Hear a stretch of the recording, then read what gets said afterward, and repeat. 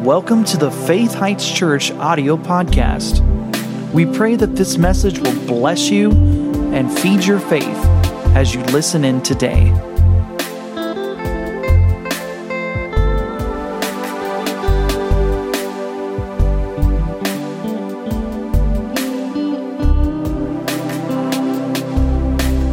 How's it going, everybody? Good. Hey, Sean, can you do me a favor? Can you turn on the lights for up there? We got some people sitting in the balcony, and they probably can't even read their Bible because it's dark up there, and still didn't turn on. You need to hit it again. There we go. There. Hey, everybody. How's it going? Good. And Dominic said, "Let there be light." And there was. Yeah. Jesus will probably talk to me about that later. Everybody doing good today? Oh, man, it's so good to see everybody in here. I love gathering. There's nothing like gathering together with people who believe the same as you, who probably most of the time talk the same way you do, and who just believe that Jesus is Lord and that we have a mission, we have a purpose, and we're going to accomplish it, right? Amen. All right. Well, is anybody today expecting to see the favor of God in 2021? Oh, I can't hear you. Are you expecting to see the favor of God in 2021? Amen. I am too. And how many of you, in the midst of everything that happened in 2020, saw the favor of God? Amen. I tell you what, I was thinking about, me and Rachel's year, 2020, and despite everything that went on, I think it was probably one of our best years ever. Financially, spiritually, family-wise. I know maybe that's not the case for everybody, but it was the case for us, and I think a lot of people in here, it was. I remember speaking to a business owner in the summer, and they were doing 100,000 more in sales than in 2019 in July. I don't know what they finished at the end of the year, but they were doing that good in the midst of everything that was happening in 2020. That's the favor of God. That it doesn't matter what's going on in your surroundings. It doesn't matter what's going on in this country. Now, we stand up for what we believe, right? We do our part. That doesn't mean we go lax and we don't do anything about what's going on in our world. But at the end of the day, God is still on the throne. He's still my Lord. He's still your Lord. And He is going to see to it that we are taken care of. Amen? All right, so sometimes favor can be obvious. Right? The blessed shall call you blessed. Well, if the blessed are calling you blessed, it's pretty obvious, right? That favor is on your life. But sometimes it's not so obvious, and maybe the channels that favor's trying to get to you is not so obvious. So the title of my message today is Favor in Disguise. Favor in Disguise. So turn with me to 2 Kings. It was funny, I had a note here to pray, but Pastor already took care of that, so we're going to skip that little line there. So 2 Kings 5. We're going to look at a story today in the Old Testament about a commander from the Syrian army back in the day. His name is Naaman. And we're going to read the whole story, but we're going to start in verse 1. So 2 Kings 5. I'm going to read out of the New King James Version today. So 2 Kings 5, verse 1. Says, "Now Naaman, commander of the army of the king of Syria, was a great and honorable man in the eyes of his master, because by him the Lord had given victory to Syria." So this isn't even an Israelite. Unbeliever, Gentile, had favor on his life. Did you know even an unbeliever who has spoken evil towards God, doesn't believe in God, atheist, did you know they have a portion of His favor on their life? They're breathing, aren't they? So we shouldn't give up on them because God hasn't given up on them yet. Amen? He was also a mighty man of valor, but a leper. Don't you hate that? Don't you hate those buts? Man, Daniel's a great guy, but I don't know. Nikki's a great girl, but I don't know, and fill in the blank, whatever it is. No, don't fill in the blank for her, but maybe it's some Dominic's a great guy, but he gets a little mad sometimes, a little testy. Peter's a great guy, but occasionally he cuts people's ears off. A lot of buts just aren't. It's like we know some buts about us, right? Everybody's saying, I'm a great person, but, maybe I'm not so good with money. Did you know the labels that we put on ourselves and the labels people gives us is not the labels God gives us? He sees you as a mighty man, as a mighty woman of valor. You just need to stop yielding to your old man so you can get your butt out of the way, as Jesse Duplantis says. Amen? All right, verse 2. And the Syrians had gone out on raids and had brought back a captive young girl from the land of Israel. She waited on Naaman's wife. Then she said to her mistress, "If only my master were with the prophet who is in Samaria, for he would heal him of his leprosy." And Naaman went in and told his master, saying, "Thus and thus said the girl who is from the land of Israel." Notice that it took this slave woman from Israel to do this one thing. Did you know if it wasn't for her, this story wouldn't even be in the Bible? And that's the only verse we ever hear about her. So that's my first point today. Number 1, favor can be disguised as an insignificant person in your life. Favor can be disguised as an insignificant person in your life. I'm going to name some examples because most of you are probably thinking, I don't have any insignificant people. Everybody's equal in my life. Okay, well, how about your parents?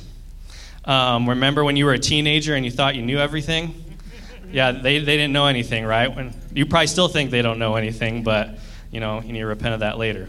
Your kids, they're younger than you. They haven't lived life as long as you, right?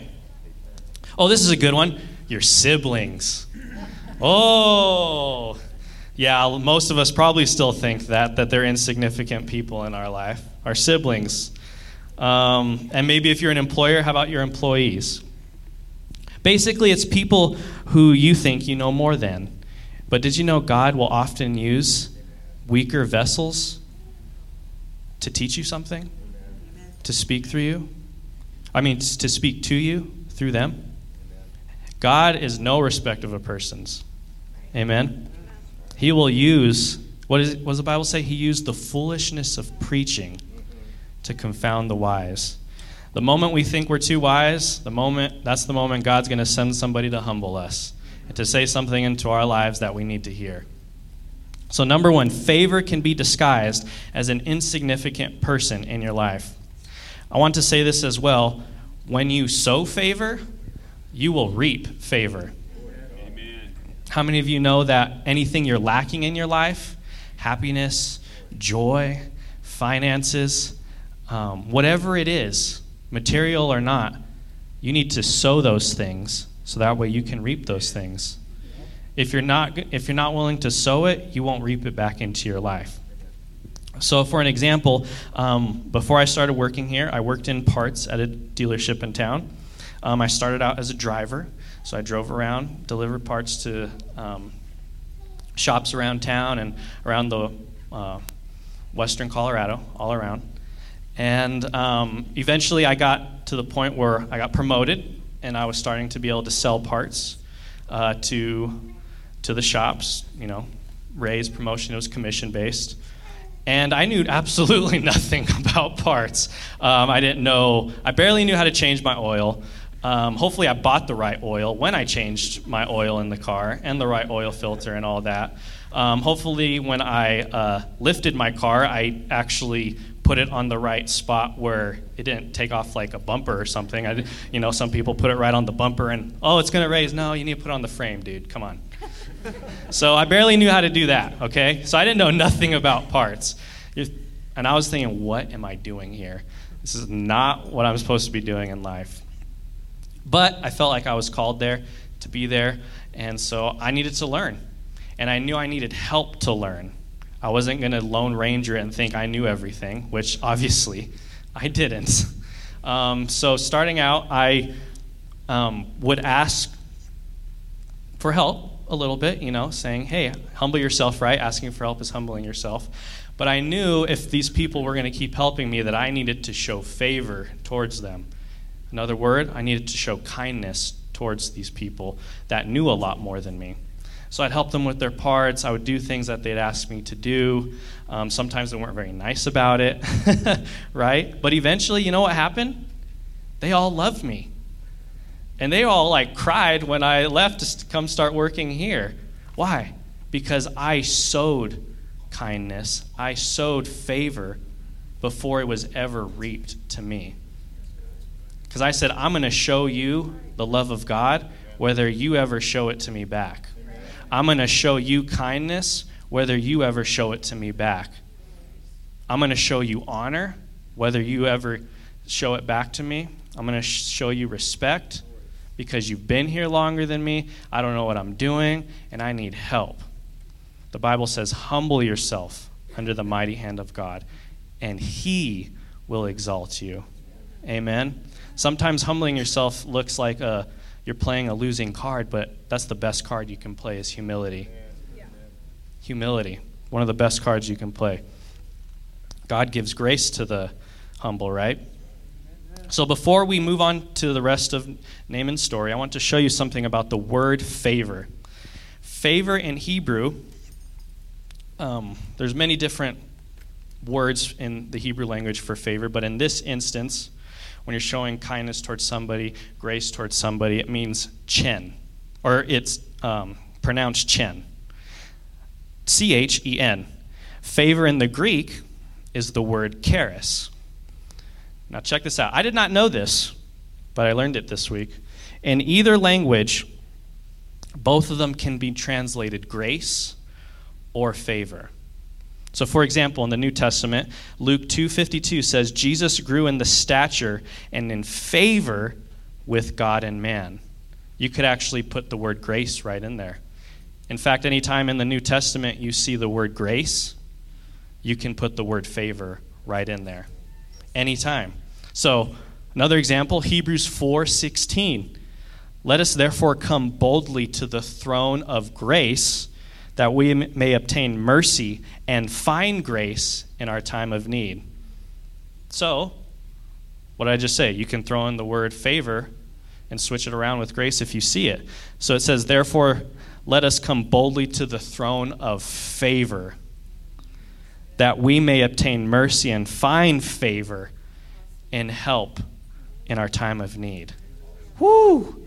You have direct access to the throne of favor. Right now, if you're a born-again child of God, you have direct access to the throne of favor. When I read that, I'm like, what is my excuse then? Amen. Come on. Did you know, wherever you're at in life, even if things happened out of your control, the summation of where you are in your life right now is based on all the decisions you've made up to this point. You cannot you cannot point the finger at anybody else besides yourself. And especially when I read this, I can come to the throne of grace and favor at 2 o'clock in the morning if I want to, and obtain mercy when I need it, obtain favor when I need it, anytime, right now. And guess what? Maybe you thought, you've made too many mistakes. You don't deserve it. You're a perfect candidate for favor. You're a perfect candidate for mercy. Anybody made some mistakes? About 75% of you. So let's try that again. Has anybody made a mistake? Then you are a perfect candidate to go to the throne of favor today and obtain mercy and obtain grace, obtain anything you need to accomplish your God-given purpose in this life. Woo! So again, I want to reiterate, whenever you see the word grace in the New Testament, you can put the word favor in there, and you wouldn't be doing it any sort of injustice. You wouldn't be changing anything. It's the same exact wording. Favor and grace. Same exact. So the only person who can stop a flow of favor in your life is you. Not the flow of flavor, but the flow of favor. The only person that can stop a flow of favor in your life is you. Not your spouse, not God, not your employer, not your kids. You're the only one who can stop a flow of now I'm going to start saying flavor. You're the only one who can stop a flow of favor into your life. And we are without excuse. We can at any time come boldly to the throne of favor. Amen? Amen. In the midst of everything that is happening, I was studying for this on Wednesday. Man, that was an interesting day. And I'm thinking, it was really hard not to get discouraged. I'm just going to be honest with you. But did you know everything that happened then has happened last year, that everything that will happen this year cannot stop the flow of favor in your life? You can flourish in the midst of famine. You can flourish in the midst of a depression. You can flourish in the midst of anarchy and evil, because favor is dependent upon you. And you have the unlimited supply at your disposal at any moment. Amen? I'm getting excited. I don't know about y'all. All right, let's keep reading. We need to get through this or we're going to be here for 4 hours. All right, verse 5. Then the king of Syria said, "Go now, and I will send a letter to the king of Israel." So he departed and took with him 10 talents of silver, 6,000 shekels of gold, and 10 changes of clothes. That's good to know that he took clothes. Then he brought the letter to the king of Israel, which said, "Now be advised, when this letter comes to you, that I have sent Naaman, my servant, to you, that you may heal him of his leprosy." And it happened when the king of Israel read the letter, he tore his clothes, that's a bit dramatic, and said, "Am I God to kill and make alive, that this man sends a man to me to heal him of his leprosy?" Pretty much he thought the king of Syria was making fun of him, pretty much playing a very bad joke on him. "Therefore, please consider and see how he seeks a quarrel with me." So he wants to fight? What? We don't want to do that. So it was when Elisha, the man of God, heard that the king of Israel had torn his clothes, that he sent to the king, saying, "Why have you torn your clothes? No need for that. Please let him come to me, and he shall know that there is a prophet in Israel." Number 2, favor can come disguised as a preacher of the gospel. Like I said before, God chose the foolishness of preaching to confound the wise. "Oh, I don't need to go to church today. Oh, I don't need to hear no preaching." Well, you just might. See, the thing is, we need to do both things. We need to be coming to church, and we need to be spending time with God in the secret place. You cannot take one out of the equation. You need to be doing both. Amen? How does faith come? Faith comes by hearing, right? There's a couple ways we can hear. 1, preaching from a preacher. Amen? And 2, your own mouth. You speaking the word. Amen? So faith is how we receive for God, so we need to be coming to church and hearing some preaching. Church 101. I want you to realize today that favor is not just getting a good parking spot at the grocery store. I'm going to say that again. Favor is not just getting the front parking spot at City Market. Amen? I think some of y'all believe more for the parking spot in the front of City Market than you do for financial blessing in your life. I was seeing some of y'all in the spirit getting your inner Pentecostal preacher on. Oh, Jesus. You're pulling in the City Market. Oh, Lord. Woo! Thank you, Jesus. I have the favor of God on my life. You're banging the steering wheel. You're like, "Oh, thank you, Lord, for favor." Woo! At this point, you're probably getting out of the car and like, "Oh, Jesus.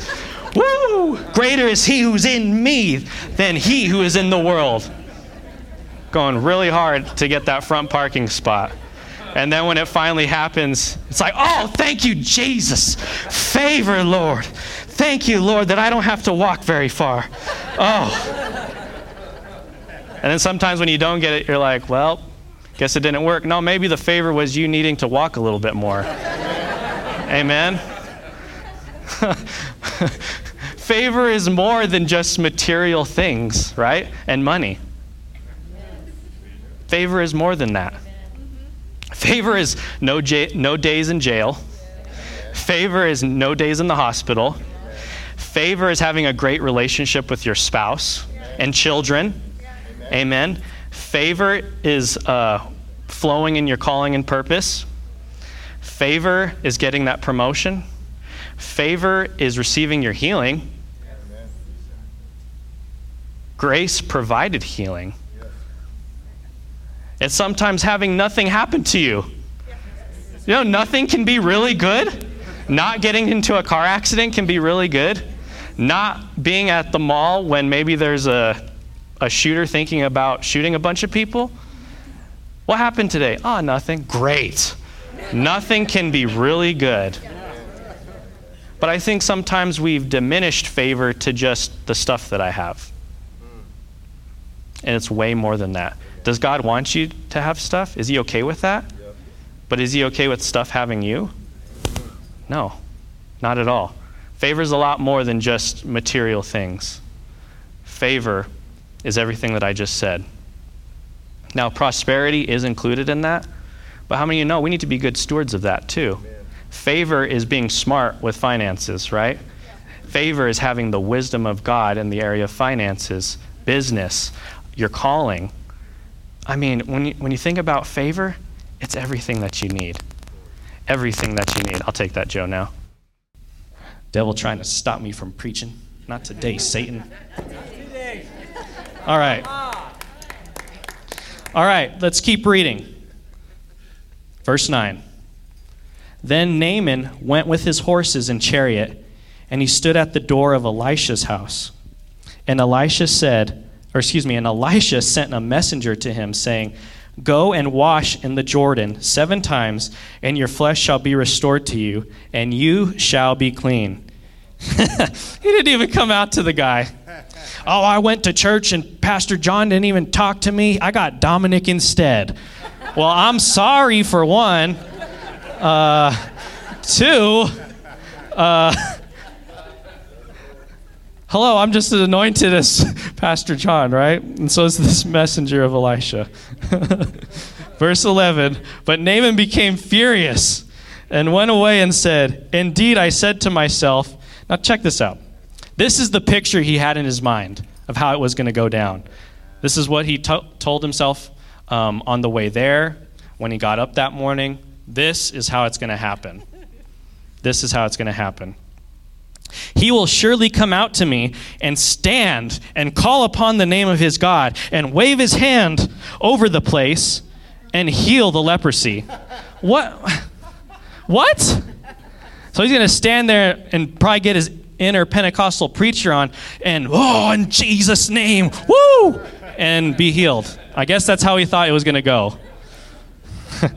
That's not how it was going to go at all. So now he has a choice, right? Are not the Abana and the Pharpar, don't even know what those are, the rivers of Damascus, aren't they better than all the waters of Israel? Could I not wash in them and be clean? Pretty much, why are you sending me to the dirtiest river in the region? So now he feels offended, insulted. This is not going good, right? This is not how he thought today would play out. So he turned and went away in a rage.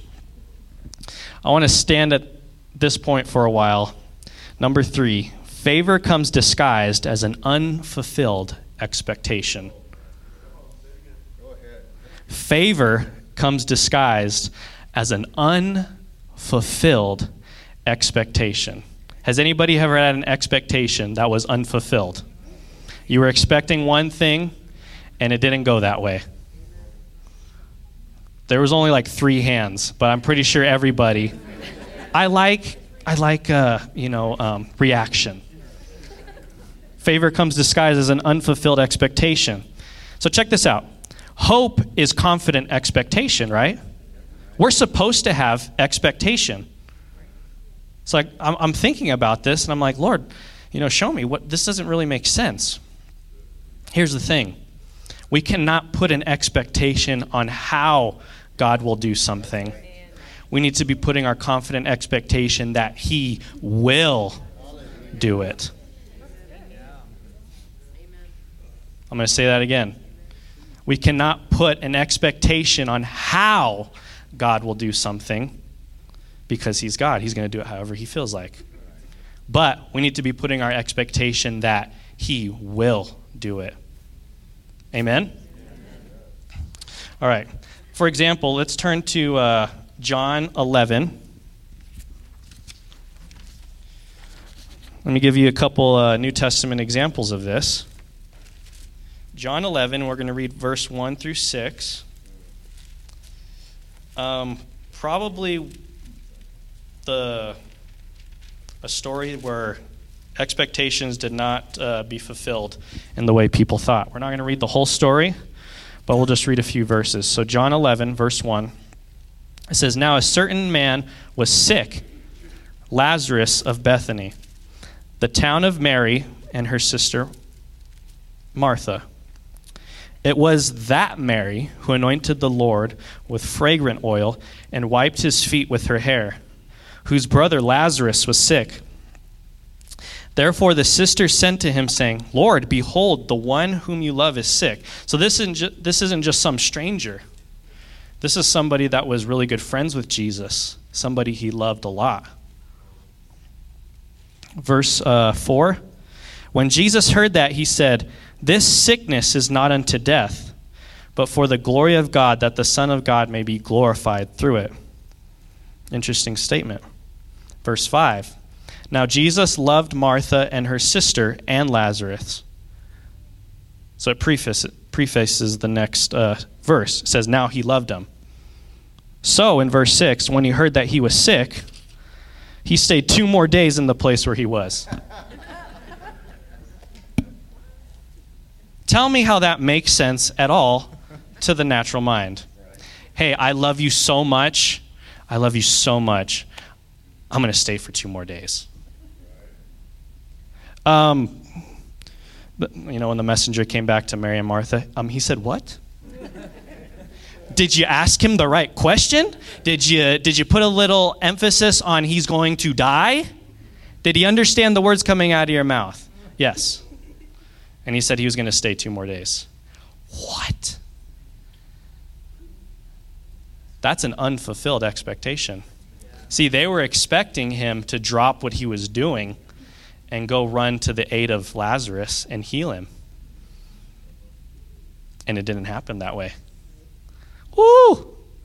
How many times have we expected God to do something a certain way and it didn't happen the way we thought it was going to happen? Take the election, for example.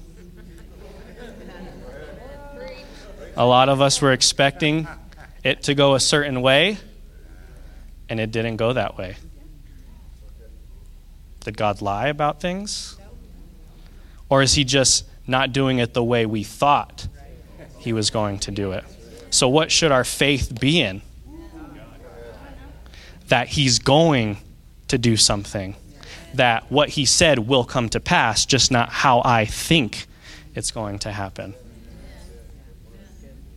Think of all the different ways Jesus healed. I mean, today, I'm going to spit in the ground and slap that dirt right on your eyes. The next day, I'm just going to rebuke the problem and it's going to be gone. See, this is why it's so important to be led by the Spirit, because a lot of times we think in our lives something happened this way in the past, and now it's going to happen that same way again. Not a true statement. Not a true statement. So we need to have our faith and our confident expectation that God will fulfill his promise, but we can't put an expectation on how he will do it. That's putting God in a box. He doesn't like being put in a box. He will destroy your box. Amen. Let's go to another New Testament example. Mark 11. Mark 11:23. Or excuse me, Mark 11:23. Everybody could probably quote this if you've been coming to this church for at least a month. It's right there. It hit me as soon as I started reading this. Mark 11:23. It says, "For assuredly I say to you, whoever says to this mountain, 'Be removed, be cast into the sea,' and does not doubt in his heart, but believes that those things he says will be done, he will have whatever he says." Did Jesus say anything about how the mountain was going to move? Did he say anything about that? No. Did he say it will move? So why is it when we are declaring this mountain's going to leave in our life that we automatically put a box around how God's going to remove that mountain? What if today he wants to smash it with an asteroid? I'm talking about a physical mountain now. What if the next day he wants to take a giant heaven knife and cut the mountain right out of the way? Or what if the next day he wants to just send an earthquake and just dissolve the mountain into the ground? He didn't say anything about how the mountain was going to move. He just said that the mountain would move. So what's your faith in? How he's going to do it, or just that he's going to do it? See, maybe the reason you haven't seen a mountain move in your life yet is because you put an expectation on how it will be done, and God's not going to do it that way. So you have your faith in the wrong thing. Maybe you're suffering with some sickness, disease, whatever it is, financial lack. Don't put God in a box on how it's going to be done. Just know it will be done. That he cannot lie. It doesn't matter. I mean, look at Abraham, right? God gave him his son Isaac. The promise. Abraham's 100 years old at this time? And God showed him all the stars in heaven and said, your descendants will be as numerous as the stars. So what does God do? Wakes Abraham up. Hey, I need you to go offer Isaac on the altar. What? I mean, am I hearing you right, God? This is the son you gave me of promise that I will have many descendants. Now you want me to kill him? That makes zero sense. But did he debate with God about it? No. The Bible says he got up, got his stuff together, took Isaac with him, and they left. Did Abraham expect his story to go like this? No. So they got there, everything's set up, and he's about to do it, and the angel says, stop. Now in Hebrews, I believe it's Hebrews, it says Abraham was so confident that Isaac was the son of promise, that God was just going to have to raise him up from the dead if he was going to have me kill him. He had zero doubt that Isaac was still who God said he was. Zero doubt. Even if it meant killing him. He's like, well, you want me to kill him, God? I guess you're just going to have to do a little resurrection thing right now, because you said he was the son of promise and that all my descendants would be through him. Do we believe God like that even when stuff doesn't make sense? Do we have faith in what he said and not on how he's going to do it? Did God ever change his mind? Did Abraham ever think that God changed his mind? No, because God doesn't lie. That's the kind of faith we have. We have that same measure of faith, amen? The Abraham faith. Amen. All right, I want to, wow, time is rolling here. I wanted to show you something out of a book that I've been reading. It's called Good to Great. I don't know if anybody's ever read it, but if you're a business owner or want to become a business owner, I strongly suggest you get this book. It's a great book. And in it, he details something called the Stockdale Paradox. Stockdale paradox. So I was going to summarize it and all that. And I'm like, I just can't do it justice. Now I was thinking I would have a free hand when I did this, so bear with me. No, it's good. Thank you. Appreciate that. So I'm going to read the story, and then I'll tell you what the Stockdale paradox is. Actually, I'll tell you when I read it, but then I'll reiterate it. So it says, the name refers to Admiral John Stockdale, who was the highest-ranking United States military officer in the Huey Hilton prisoner of war camp during the height of the Vietnam War. Tortured over 20 times during his 8-year imprisonment from 1965 to 1973, Stockdale lived out the war without any prisoner rights, no set release date, and no certainty as to whether he would survive and see his family again. Wow. He shouldered the burden of command, doing everything he could to create conditions that would increase the number of prisoners who would survive unbroken. Wow, what a leader. While fighting an internal war against his captors and their attempt to use prisoners for propaganda.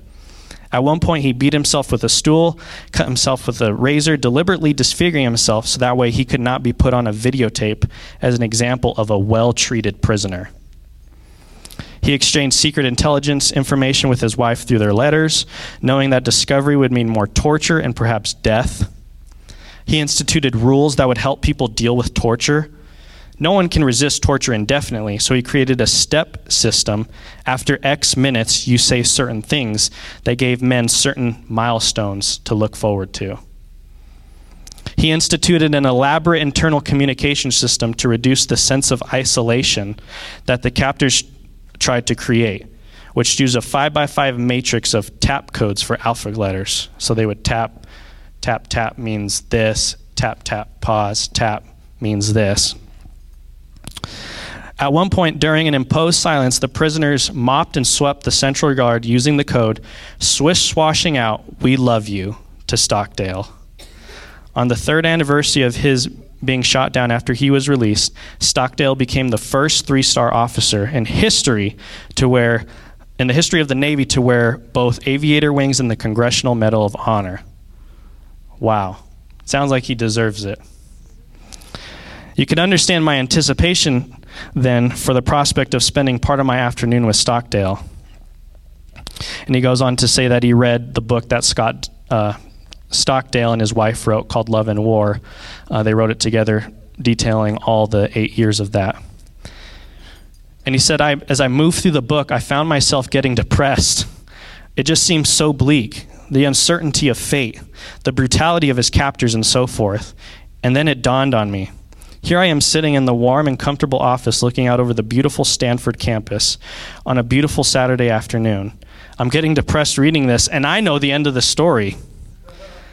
I know that he gets out, reunites with his family, becomes a national hero, and gets to spend the later years of his life studying philosophy on this same beautiful campus. If it feels depressing for me, how on earth did he deal with it when he was actually there and he didn't know the end of the story? That's a good question, huh? This is what he said. Stockdale said, "I never lost faith in the end of the story."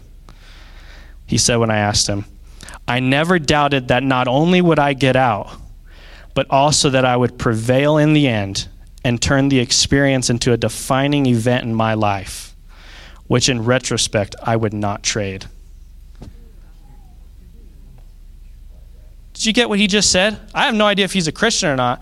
Well, that's straight Bible right there. He said, "I never lost faith in the end of the story. No matter what happened to him, no matter what the circumstances were, he never lost faith in the end." This is important, what I'm about to read. I didn't say anything for many minutes. We continued the slow walk toward the facility club, Stockdale limping and arc-swinging his stiff leg that had never fully recovered from his repeated torture. Finally, after about 100 meters of silence, I asked, "Who didn't make it? Who didn't make it out?" Good question, right? "Oh, that's easy," he said. "The optimists." When I read that, I'm thinking to myself, interesting. And that's what he said. The optimists, I don't understand. I said, now completely confused given what he had just said 100 meters before.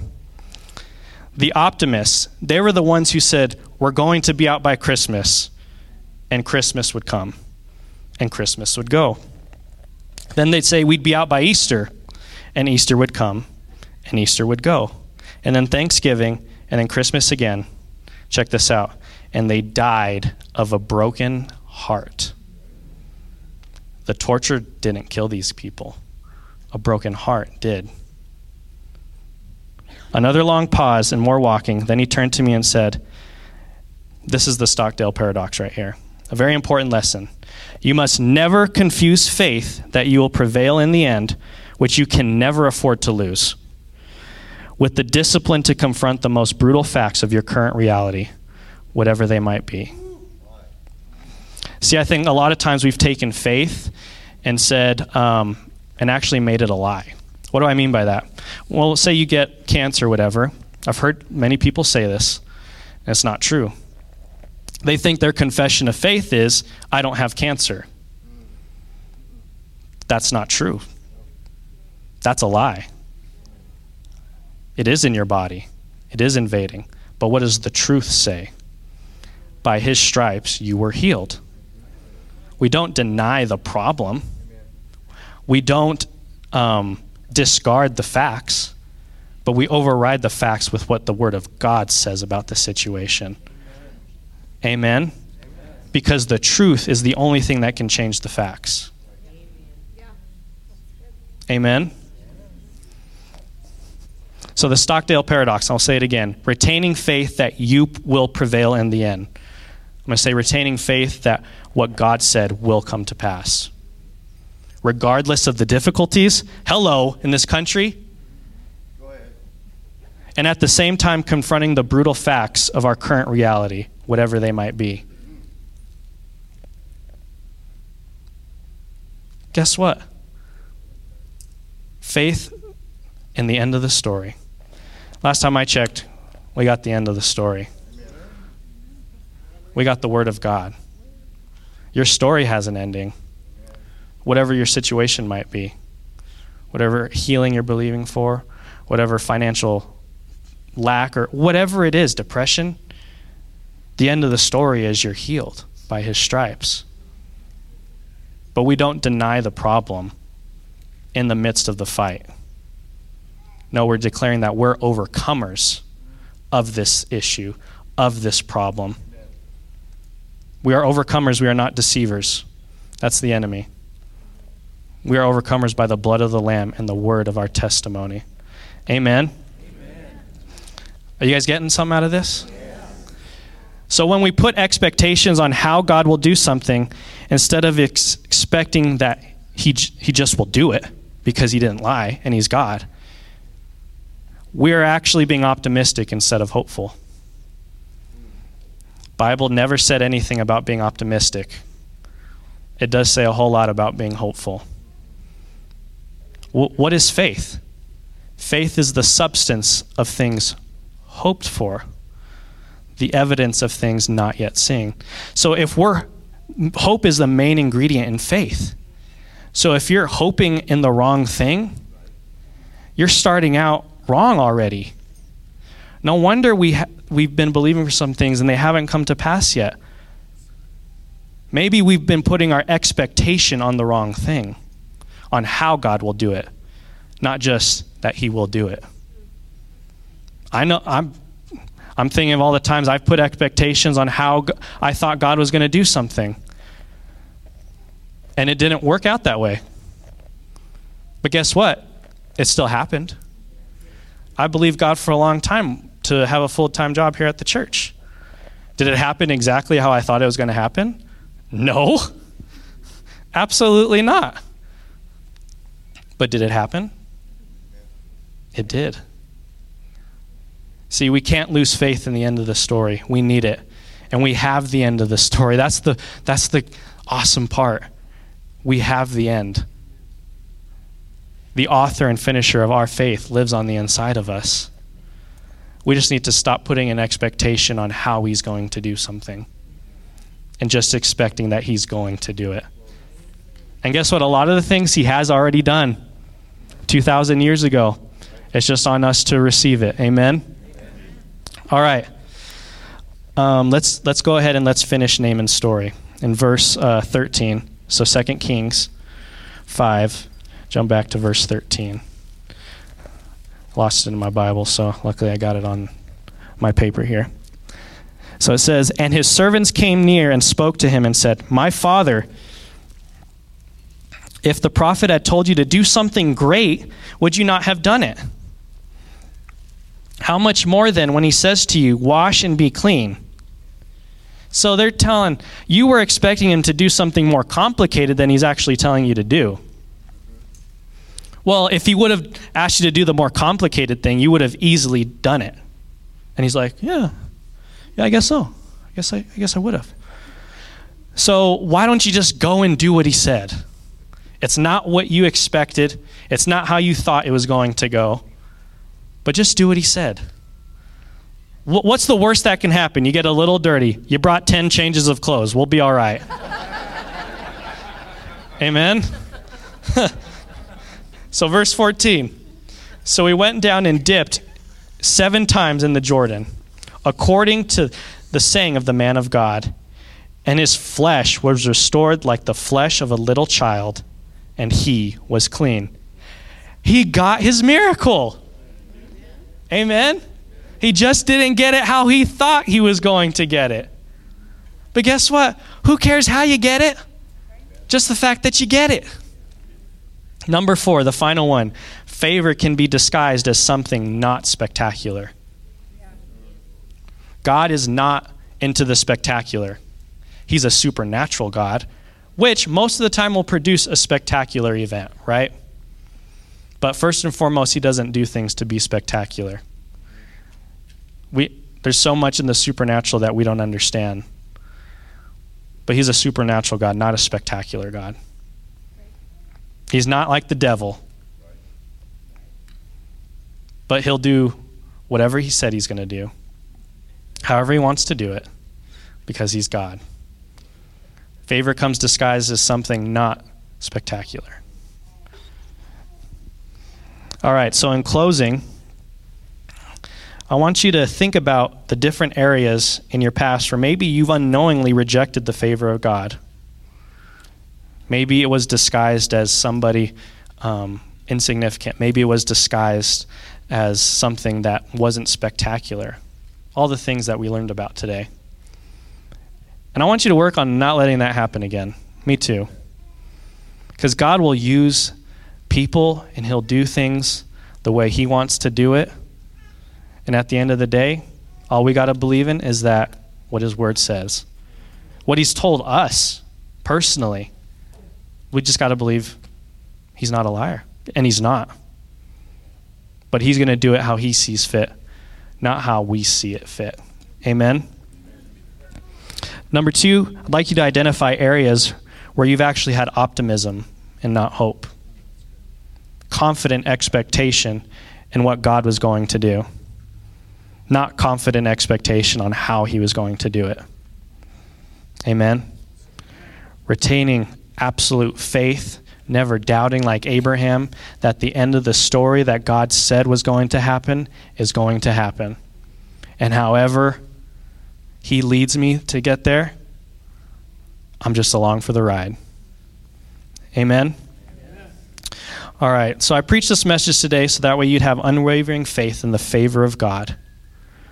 And that you can look at any situation in your life as an opportunity for favor to be on full display. Full display. You know, it says in Romans that the goodness of God leads men to repentance. How do people see the goodness of God? In us. Through us. We're always joyful. Even in the midst of uncertain circumstances. Even in the midst of everything going around. The fact that you're joyful is a huge witnessing tool to somebody. Or that you're blessed, and the blessed people call you blessed. And they know you ain't the smartest person, so it had to be somebody else doing something for you. Amen? I don't know about you, but I ain't the smartest person. But I have direct access to the favor of God. And so do you. So do you. I'll choose favor over intellect any day of the week. I'll choose grace over intellect, over anything else, any day of the week. Amen? All right, why don't we stand up?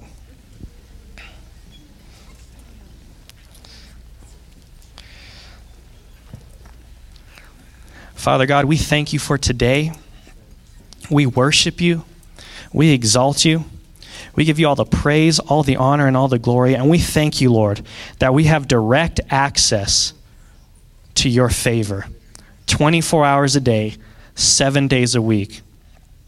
And Father, right now we repent, Lord, of any time that we've put an expectation on how you're going to do something.